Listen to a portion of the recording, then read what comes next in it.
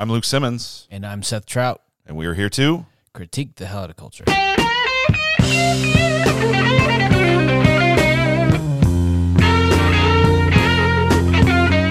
right. Well, welcome back to the King Culture Podcast. It is great to have you all with us. Seth, it's great to see you today, my friend. Good to see you as well, Luke. Yeah, we didn't have Taylor Swift with us. That was just a one-time thing. Have you been able to secure tickets to the Taylor Swift concert? She's coming to town, I heard. The answer is no, despite waiting for 6 hours in an online queue. Did you really? 6 hours. Yeah. You're such a Swiftie. I love it. It's amazing. Now I'm a bitter one. So you waited for 6 hours and then it was like, sorry. I signed up for the pre-Ultra Taylor Swift fan club early tickets release. Okay. Which was a lie. I'm sure some fans got tickets early. Just not you. I'm sure some people that God loves more than me got tickets. So you really seriously waited and just, it's like, hey, Bupkis, nothing? Well, I didn't. Did they just say sorry? I was in an online thing. I was like waiting to go, and then it was my turn to go on and said sold out. Oh, man. Like, why did I sign up for the early Swift fan club release ultra package, whatever it's called, I forget. Wow. And then I logged in on Friday to get like the real ones, like the general release, and they're sold out too. Okay. But the good news is I can buy them now like resale for like $650. Yeah, you could, sell one of your children and get some tickets to Taylor Swift. Sell both of my children and get Taylor Swift tickets, or like some kidneys or. Okay. So anyway. So you don't get to see them live, but it is her music, and especially her recent hit that has got us talking about this stuff we're talking about last episode. If you weren't with us last time, make sure you check out the last episode. And then for the next couple episodes, we're going to be talking about the doctrines of the Reformation, the doctrines of grace, the history of the Reformation, because of the lyric in, which song is it by her? Anti-Hero, where she says, "Hi, it's me, I'm the problem, it's me." Yeah. And that whole "I'm the problem, it's me" is, I just think, kind of bedrock, a belief you have to have before you even become a Christian. Yeah. And it spirals into, we've been talking about doing a Doctrines of Grace series for a while, and I thought now's a good time. Yeah. Yeah, so that idea that if you're the problem, it's you, then you really can't be your own savior. Something else has to save you. And so we talked a little bit about that last time on the Anti-Hero episode, about the 5 solas of the Reformation.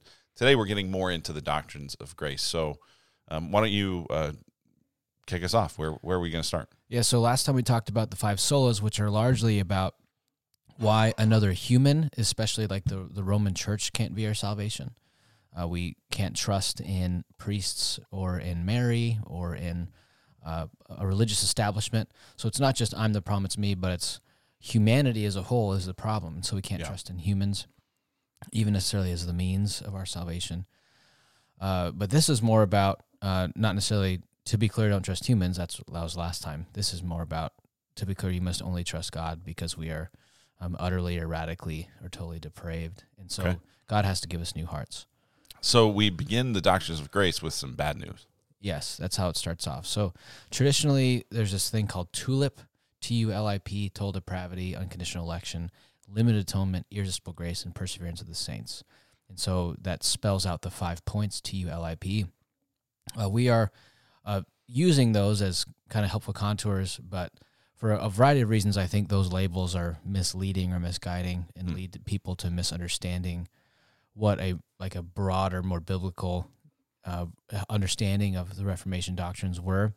Yeah, and our concern really isn't that people understand the doctrines of grace or the 5 points of Calvinism or TULIP the way we want to understand the biblical truth about how do we get saved, how do we experience relationship with God, what takes place that allows that to happen. Yeah, our goal is not that people would understand Calvinism per se or Reformed theology per se, but they'd understand the Bible. Yeah. And that's really the goal here. And so it's even important to understand that Calvin did not come up with the 5 points of Calvinism. Okay. That wasn't his goal either. So when we say 5 points of Calvinism, doctrines of grace, Reformed theology, these are all more or less synonyms. Yeah, they're Venn diagrams that overlap a ton, and depending on who you ask, they might disagree with that. But I don't really care. It's easy. But for how we're going to talk about it, we're going to kind of use those interchangeably almost. Yeah, so basically what you have is in the Reformation, you have the 5 solas as a means of differentiating a church from Roman Catholicism. Then within Protestantism, you have these kind of streams developing, and a couple of generations after Calvin, you have some of Calvin's followers trying to clearly articulate why they're differentiating themselves from other Protestants. And this is one of the great sins of Protestantism, is the eternal splintering into varieties of sects and sectors. You begin with like this differentiation from Rome, trying to get back to biblical theology, but then you end up dividing from everyone. That's part of the reason why there's, I don't know how many denominations, 100,000 or something like that, is this kind of eternal splintering. And so what we're talking about today is actually like the third splintering. First you have the East-West splintering, then you have the Roman Protestant splintering, then you have the Calvinist Arminian splintering. So we're talking about Well, I think you could argue that the early splinterings are of much more substantial importance than lots of later splintering, right? I mean, that's really the problem, is we end up splintering over a lot of dumb stuff. Yes. But these first few splinters are pretty important. Yeah, they're substantial. And in the early church, you're splintering over heresy, capital H. Yeah. Is Jesus fully God or not? And those don't feel like splinterings as much as stamping out heresy. Mm-hmm. Whereas you get into like the Roman Protestant divide, and you're you're splintering over or dividing over unbiblical views of salvation and regeneration and the means of grace and the control of a centralized religious system. And here you have splintering over what I would say is like the extent to which grace is responsible for salvation, which is also significant. Yeah, we had talked about that last time. That was one of the 5 solas, was solo gratia. Yeah. Yeah. So here we're talking about how sinful are we? There's the question. Are we all the way bad? Are we mostly bad? Or are we good? Or are we good? How deep does the sin go? How problematic is it? We talk in here all the time about these two tensions, that humans are from birth, there's two things simultaneously, that they are the image of God, not that they have it or they possess it but they are it. So humans have tremendous value and capacity unto themselves. And at the same time, they are depraved. They are sinners. They are selfishly inclined. Augustine talks about the inward curve. They're curved inward onto themselves. And so that's one of the reasons why non-Christians and Christians together can make cultural goods that are not all bad. You know, that's why you don't have to be a Christian to do good things. It's still the image of God despite being like selfishly inclined or depraved. And so we know that we're not bad all the way, as though every person is as bad as they could be. There's very few people in the world, in his world history, who you'd say they're as bad as you could be. So the classic. Well, even then, you kind of go, and they could probably still be worse. Yeah, even Hitler, it's like he could have kicked one more puppy. You know what I mean? Like he didn't do evil every chance he got. He did a lot of evil, but it wasn't every chance he got. And so there's recognition that nobody is as bad as he possibly could be, but everybody is fundamentally depraved. And so this is what Calvinists have called the doctrine of total depravity, what others have called pervasive depravity. And what you would like to call what? I think it's most clear to refer to it as total inability. Okay. Or inability. So I would call this the doctrine of inability, because that's really the heart of this, is that we are sinful to the degree that we cannot save ourselves or give ourselves new hearts, that we can't drum up faith of some free choice. We can't create in ourselves the conditions of salvation. And so that's the real heart behind this doctrine. So it's less about, am I as bad as I could be, and more about, am I as bad off as I could be? Yeah, when Jesus says repent and believe, do I have it in myself to be able to do that by myself? Yeah.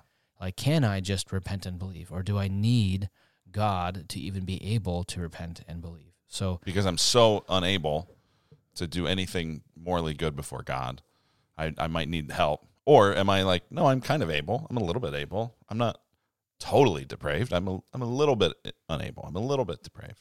Yeah, am I inhibited by sin, or am I bound by sin? Yeah, in the classic words of Princess Bride, am I dead, or am I mostly dead? Yeah, I actually have a quote here from that. So Miracle Man Max in the great film. It's not even a movie; it's a film. Would you agree? Is Princess Bride a film or a movie? It's a cult classic film. Movie. Classic. It's amazing. It's great. Yeah. So the guy, they think he's dead. They take him to Miracle Man Max, who's kind of a wacko.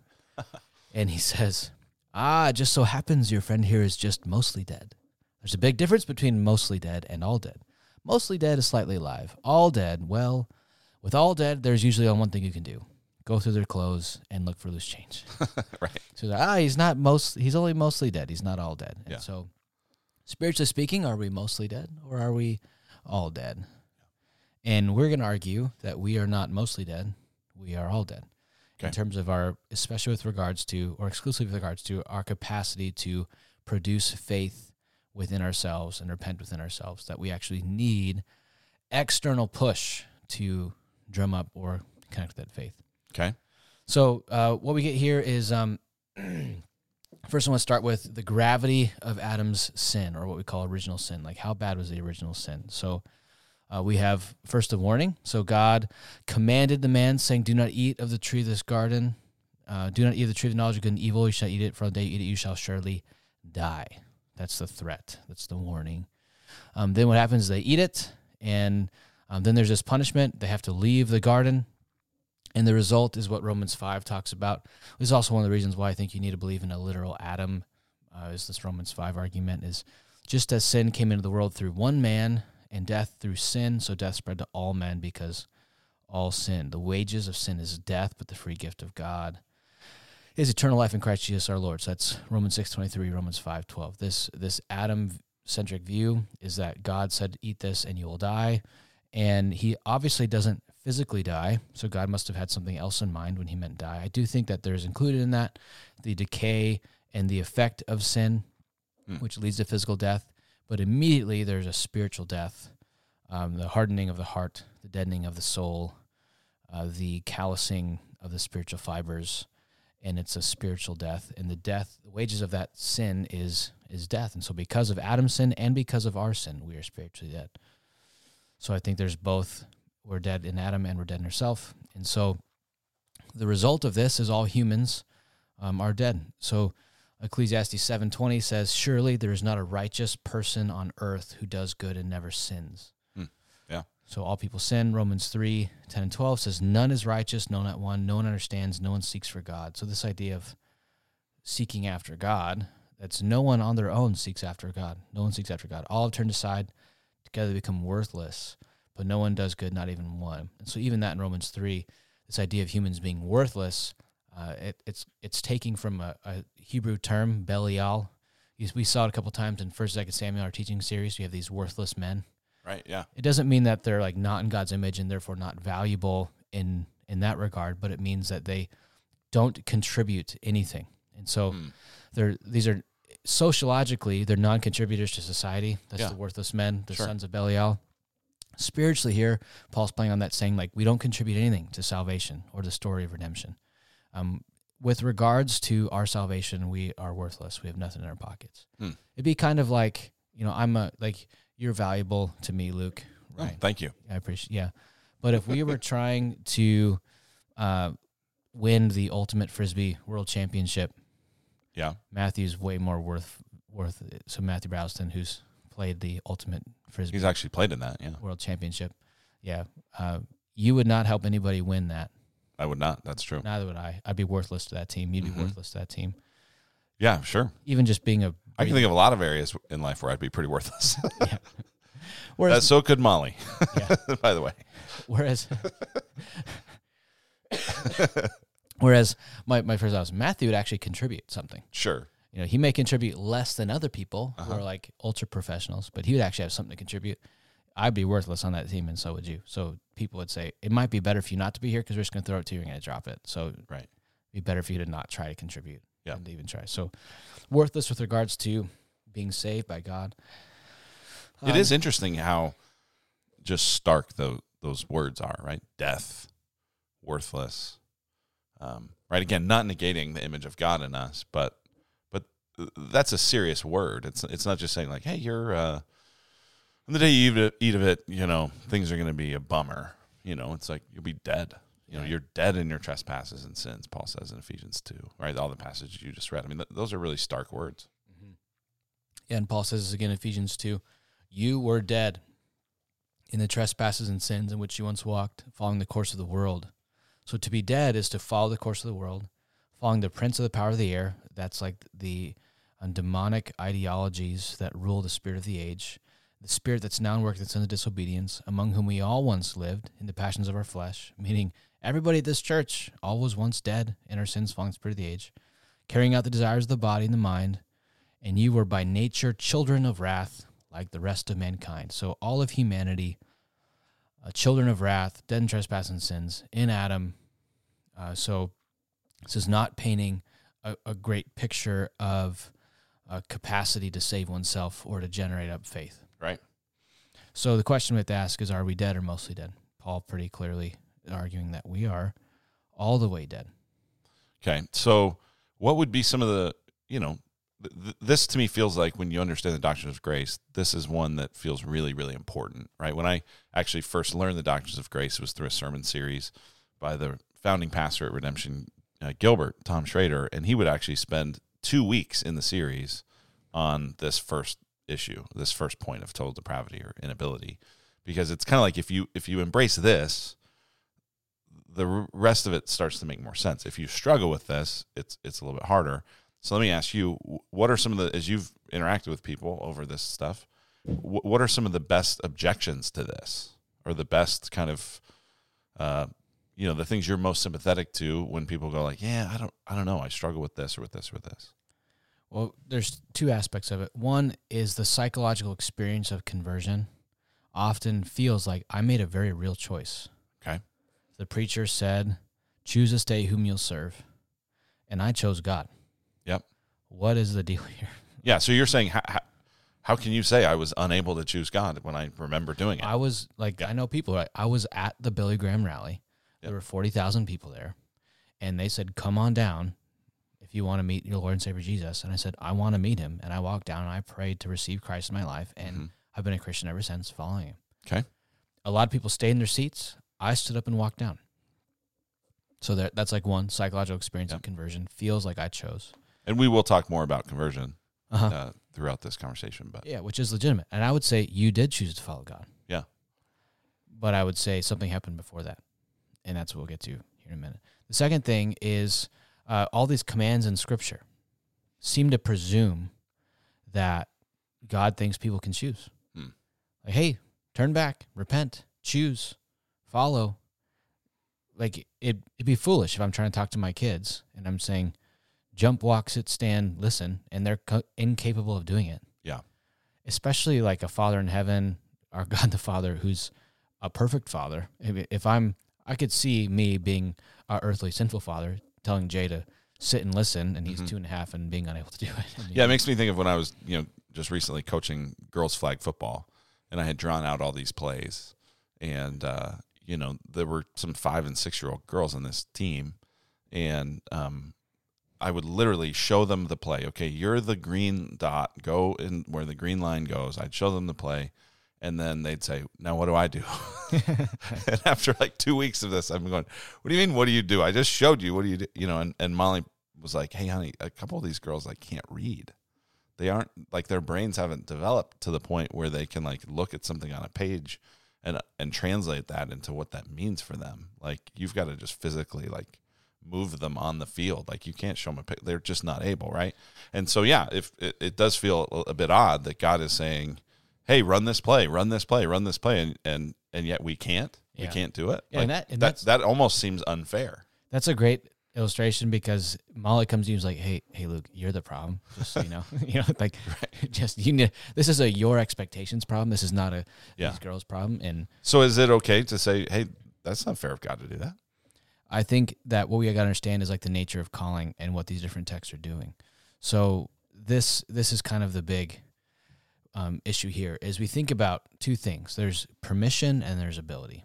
And so in conversion, we have two understandings. One is called the general call and one is called the internal call, right? So in these things correlate. So there's the permission to come. So John 3:16, for God so loved the world, they gave his only son that whoever believes in him should not perish but have eternal life. Whoever believes, all are welcome.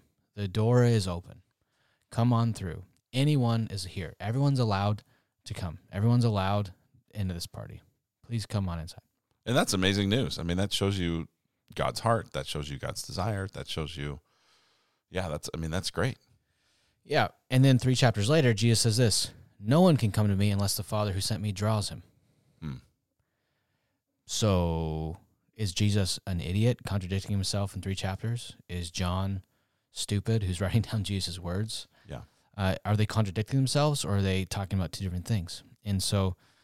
so Jesus there is not saying only those who the Father draws have permission. He's saying only those who the Father draws have ability. Yeah, so no one can come. No one has the capacity. So I said, whoever comes, please, come on down. So this is not talking about who's welcome. That's talking about... So you're saying the general call goes out, hey, anyone can come, and... Then there's the internal call. And the internal call is the giving of the ability. Yeah, which is the Father drawing. So, okay. So everyone has permission, not everyone has the ability. And so we see this come up a bunch in, just as we're talking about conversion. So general external call, or the effectual call, or the internal call. So the general call is, like, we understand this as the invitation to all people to repent and believe in the good news of Jesus, which is, we see this in the whoever comes. Then there's the effectual call, or the effective call, or the irresistible call, or the internal call, or the particular call, is the way different people have talked about in church history. So, like, for example... So this is, just for frame of reference in this, if we go back to the tulip, now we're talking about the I, right? We started with the T. Yeah. Right? We'll come back in future conversations to the U and the L and the P. We talked about inability. Now we're talking about conversion, or irresistible grace, or internal calling, those things you just said. Yeah, I think that the order of tulip makes things more confusing. So we're just going to talk about how dead are we and how do we get undead. Yeah, great. That's the question. So 1 Corinthians 1, we preach Christ crucified, a stumbling block to the Jews and folly of the Gentiles. But to those who are called, both Jews and Gentiles, Christ is the power of God and the wisdom of salvation. That's talking about the effective call. Yeah, that's even interesting to me, because he's going, we preach Christ crucified. That's general call. Yes. And then the specific call is to those who are called, kaleo, yes. Those who have, had this awakening in their heart. Yeah, so we preach Christ crucified, and it's a stumbling block to Jews and folly to Gentiles. So the normative experience of hearing Christ crucified is, that's dumb. Yeah. Human sacrifice sounds barbaric. What a pagan, ridiculous thing. But to those who are called, Jews and Gentiles, Christ is the power of God and the wisdom of God. And you're able to see the beauty. You're able to see the means of salvation. You're able to see it. We see this in Acts 16:14 as well. One who heard us was a woman named Lydia from the city of Thyatira, a seller of purple goods, who was a worshiper of God. The Lord opened her heart to pay attention to what was said by Paul. So all these people hear all this preaching, and she had her heart opened by the Lord to pay attention to what was said. And so there's this opening of the heart, and that's this internal call. It is the to use kind of graphic terms, the heart develops ears. Yeah. Whereas before, the heart had closed ears. And now you're able to hear from the heart and be drawn in. And so those, you asked like what the 2 big pushbacks are. One is the psychological experience of conversion. 2 is like the commands, the presumption of these things. But it's important for us to understand that salvation is available to all, and all have permission to see it. But the miracle of belief is something that God has to create. Because without God intervening in that miraculous way, we are totally unable. Yeah. So then we have the question of free will. What about free will? Doesn't God respect our agency? Doesn't God care about the fact that we make choices all the time? And that's a fair question. So this really depends on what you mean by free and what you mean by will. Mm-hmm. So as it is with all points. So Martin Luther wrote a book called The Bondage of the Will. Jonathan Edwards wrote a book called The Freedom of the Will. And they hold on, there's a word there. They both basically agree with each other, but they're kind of arguing about, is the will in bondage or is the will free? And so Martin Luther says this: free will without God's grace is not free will at all, is a permanent prisoner and bond slave of evil, since it cannot turn itself to good. So Martin Luther's going to go like, it's free in that it's doing what it wants, but it's not free in that it's bound to do what is sinful or selfish. Yeah. And then Jonathan Edwards said this: the will always chooses according to its strongest inclination at the moment. So this is about desire. So he's arguing that our wanter is broken. Yeah, sure. If our will, our heart, our desire maker is disordered, then it's choosing the wrong thing all the time, right? Like this is like the example we've used from time to time. If you took a vulture and you put it in the room, and in one corner of the room you put the nicest salad with fruit on top, and the other corner of the room you put a bowl of uncooked raw beef, and said the vulture, "You have free choice." Whichever you want. Whatever one you want. You can have whatever you want. And the vulture's going to 100 out of 100 times pick the beef. One, because beef is better, but mostly because the vulture only likes beef, right? Sure. There's that reality there. Yeah, by nature, it's a carnivore. Yeah, so its will is free in that it has a free choice, but its will is bound in that its will is always inclined to the beef. And so it's similar with humans, that our wills are free in the sense that we have free choices, but our wills are bound in the sense that apart from God's intervention of grace, we're going to choose our selfish inclined way. And again, this doesn't mean that we're incapable of doing good, or that we're totally insensitive to all the things of God, or that we're not remarkably kind from time to time, or even selfless. But it does mean that we're going to do so on our own terms and our own basis. Yeah. And we're going to be doing it as a means of proving ourselves as good. And so even like the self-effort thing. So the free will, one of the things we have we've talked about is like we have real choices or we have a will in bondage. Yeah. And so it depends. Yeah, Wayne Grudem in his systematic theology talks about that. Perhaps a better way to talk about it is that we have real choices. Yes. That our choices are real. They make a difference. We will be held accountable for them. We make real choices. The question is, it gets back again to that ability question. So, and it's even like, so the commands in Scripture to choose this day whom you'll serve, it's interesting those are always given to God's people. Right. That he has already awakened their heart and they're in covenant of grace with him. Mm-hmm. And now as his people, there's this daily choice we have to make. Like, now will I live into the salvation I have, or will I choose my flesh, and vice versa? So, yeah, it's even a bit like in Revelation where it says, "Behold, I stand at the door and knock. If anyone, opens the door, I'll come in and eat with him and he with me." Well, that's Jesus already talking to the church, saying like, "Hey, you're losing your first love. I want to be in your life. This isn't like hey, come to faith in me. It's like you already have faith in me, but you're kind of leaving me outside. Bring me in a little more." Yeah.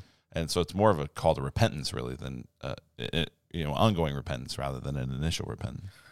Yeah. So the picture we get in Ezekiel 37 of the dry bones, I think, is a good example of all the way dead. That we are unable to save ourselves. We are incapacitated with regards to giving ourselves faith and drumming up affection for God. And here's what it says. He gives us vision. God gives us vision to Ezekiel. It says, "The hand of the Lord is upon me, and he brought me out in the spirit of the Lord, and set me down in the middle of the valley. It was full of bones. He led me around among them, and behold, there were many, very many on the surface of the valley, and behold, they were very dry." The whole point being they've been dead a very long time. Yeah. And he said to me, "Son of man, who can make these bones live? Or son of man, can these bones live?" And I answered him, "O Lord God, you know." Meaning we should understand ourselves to be the valley of dry bones that have been dead for a long time, that have no shot at in bringing ourselves back together. And so that brings us to the idea of conversion or irresistible grace. And so I don't like the term irresistible grace because obviously we resist grace all the time. Right, sure. So it is clearly resistible. The idea behind it is that it's irresistible because our resistance is overcome ultimately by God. Yeah. So we want to resist grace by earning salvation ourselves. We resist grace by hardening ourselves to the things of God.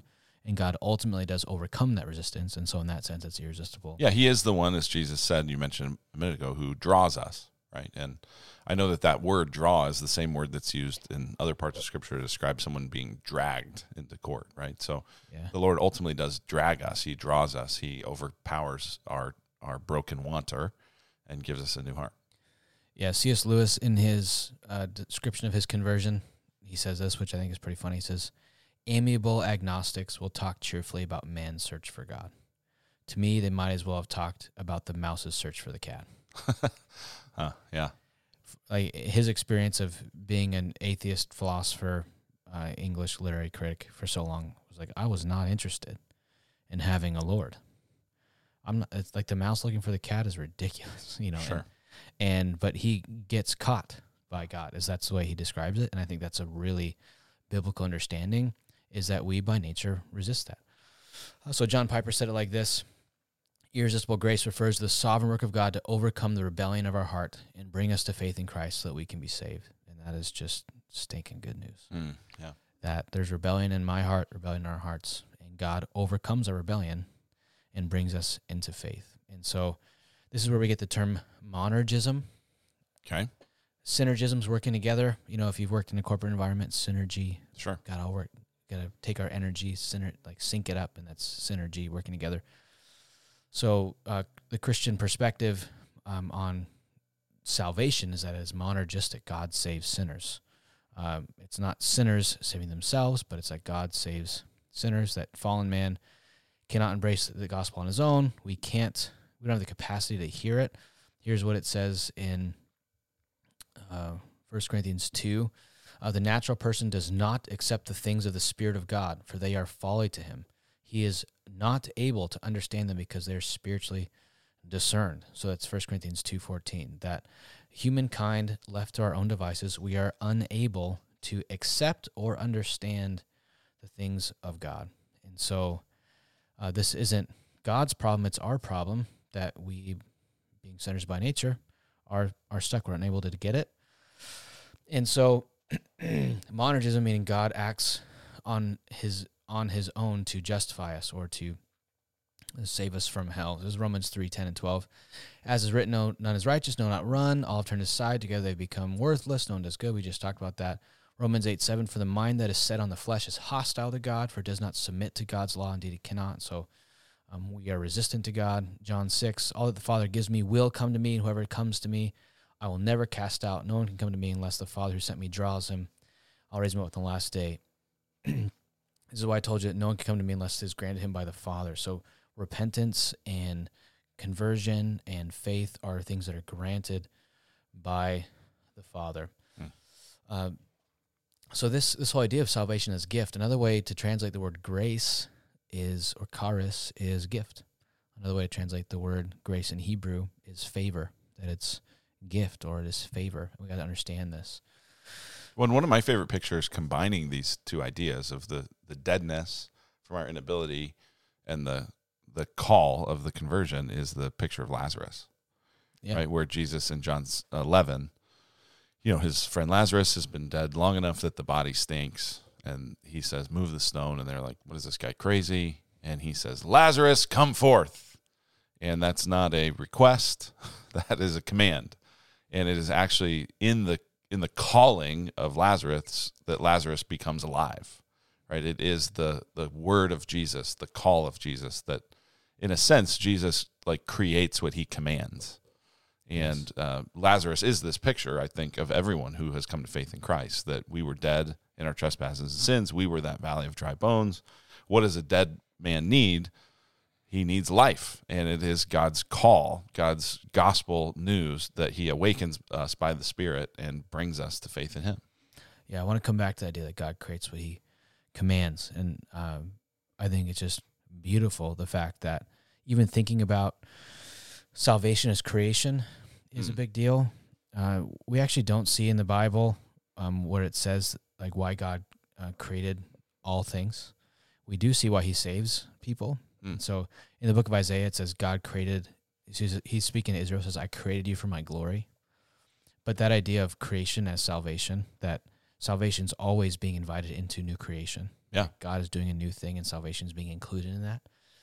Is God is always creating, even in saving, that there's no non-creative work that God does, that even his saving work is creative work. So going back to this idea of the gift of salvation, we see this in Philippians 1:29. So this is, it has been granted to you or gifted to you or graced to you that for the sake of Christ Jesus, he gives us two things, that you should believe in him and also suffer for his sake. So grace gifts us, or we're granted the capacity to believe, Philippians 1:29. Ephesians 2:8, for by grace you have been saved through faith. In this, the faith is not your own doing. It's a gift of God. So the faith and the saving is a gift, the whole thing. It's not just that we are saved through faith, which we did it, but it's the faith itself and the saving itself is a gift. 2 Timothy 2, and the Lord's servant must not be quarrelsome, but kind to everyone, able to teach, patiently enduring evil, correcting his opponents with gentleness, that God may perhaps grant or gift them repentance, leading to knowledge of the truth. Part of the reason we want to be kind to people is that grinding them in order, or trying to hard sell them or close the deal, trying to get them to be converted is silly, because God might grant them repentance that leads to knowledge of the truth. And so repentance is a gift, the capacity to turn from evil and knowing the truth. It's not like you can't read a book and know the truth, that God softens our heart and opens our eyes and we know the truth in response to people's preaching. So see that. And then here's the last one, Acts 16. Oh, I read this one. Yeah, about Lydia. Yeah, Lydia. The Lord opened her heart. Lord opened her heart to pay attention to what Paul said. So this whole idea of God creating what he commands, I want to come back to that, which I think is a great deal. So is this a New Testament thing? Is it Old Testament thing?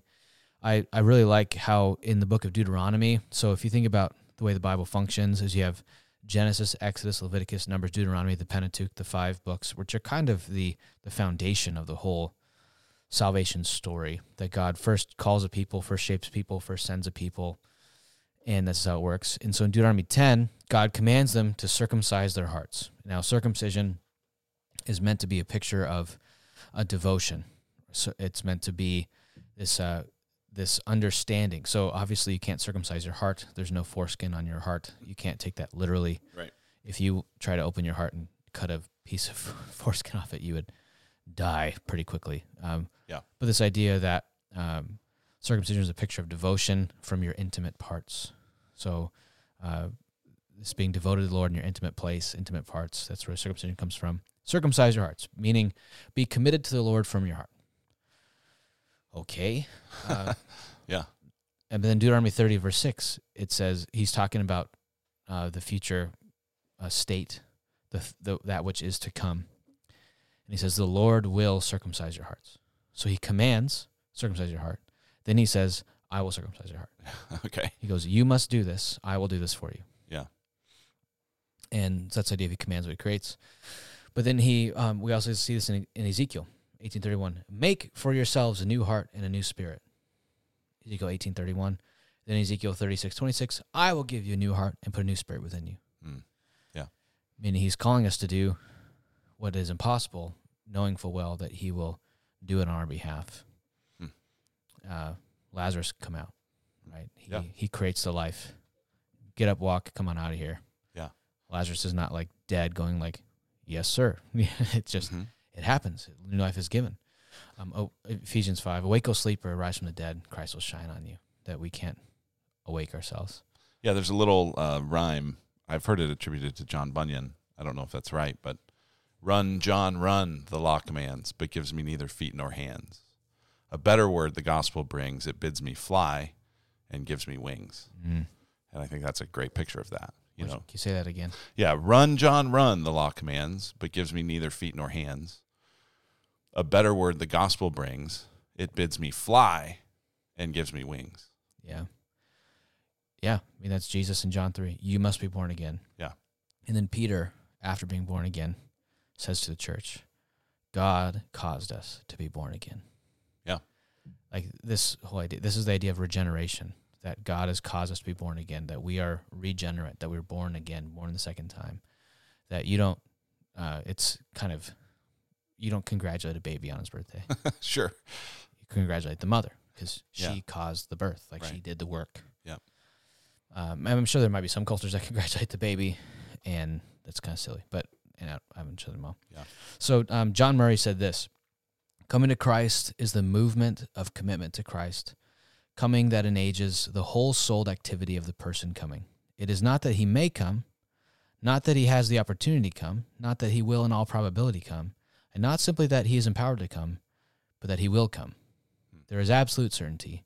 There is divine necessity. The order of heaven ensures the sequence, that when Christ bids a man come and die, they do.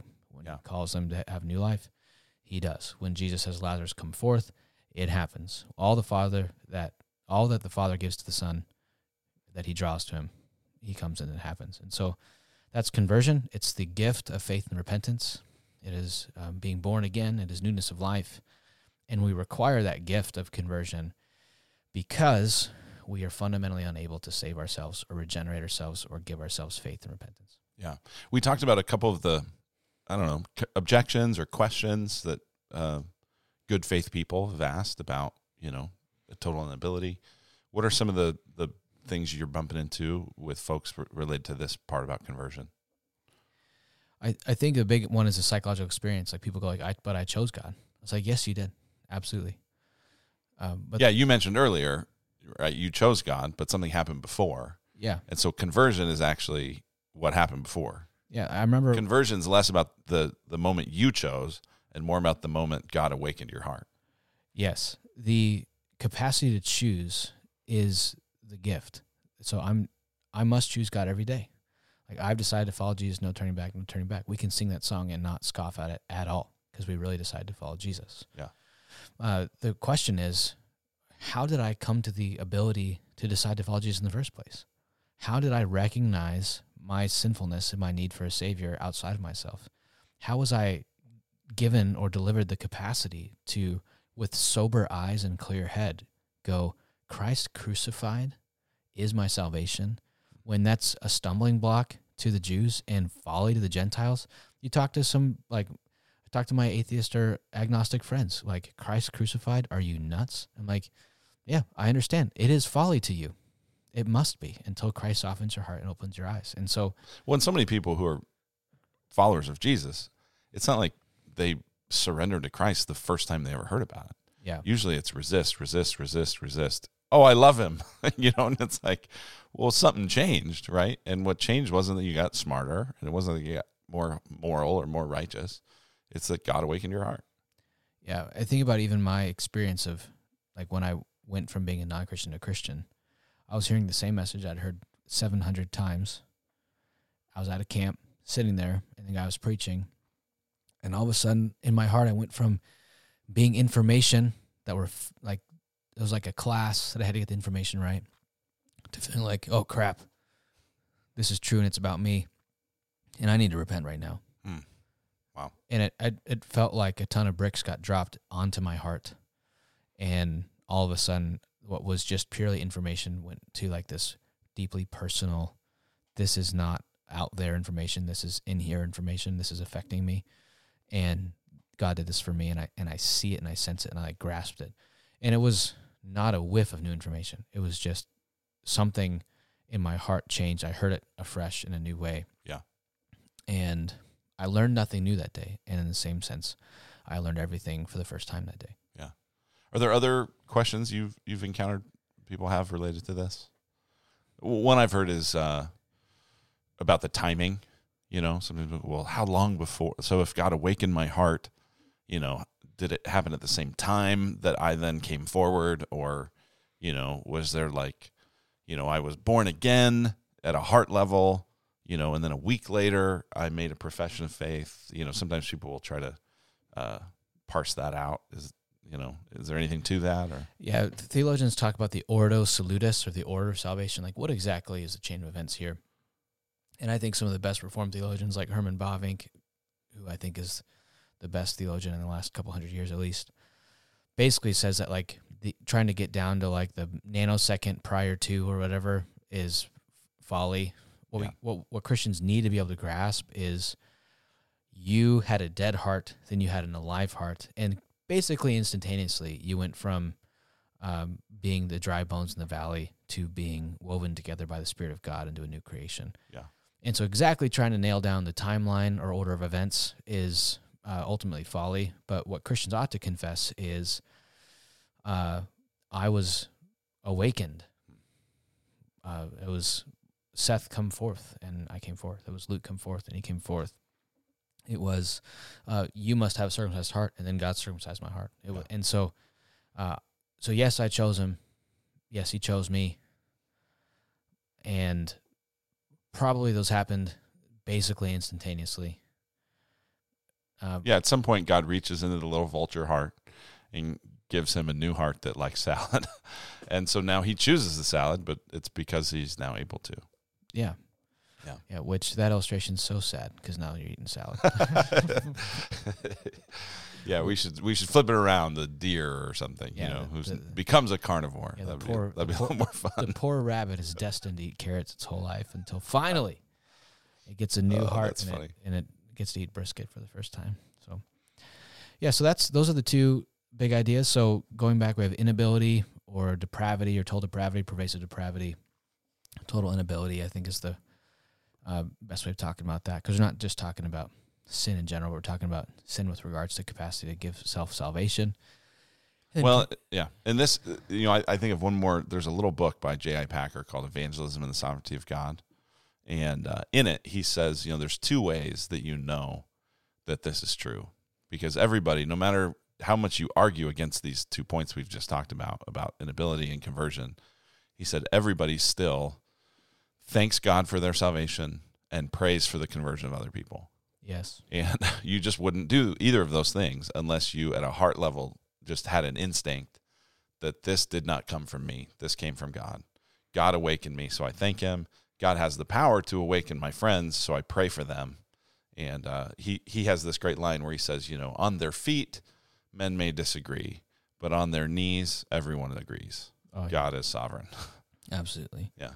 And this is part of the reason why we glory in God, is his magnificence and his capacity and desire to overcome our resistance to his grace and to give us new hearts. And so we're thankful for that. And what I hope it makes us humble. I mean, that's one of the, I think, legit critiques of the Reformed tradition is that people have encountered a lot of pretty arrogant, prideful folks, and that just feels so out of place with this doctrine. It feels really incongruent. It feels like if we really believe that we were totally unable and God had to awaken us, then there should be no boasting. There should be no smugness. There should be no superiority.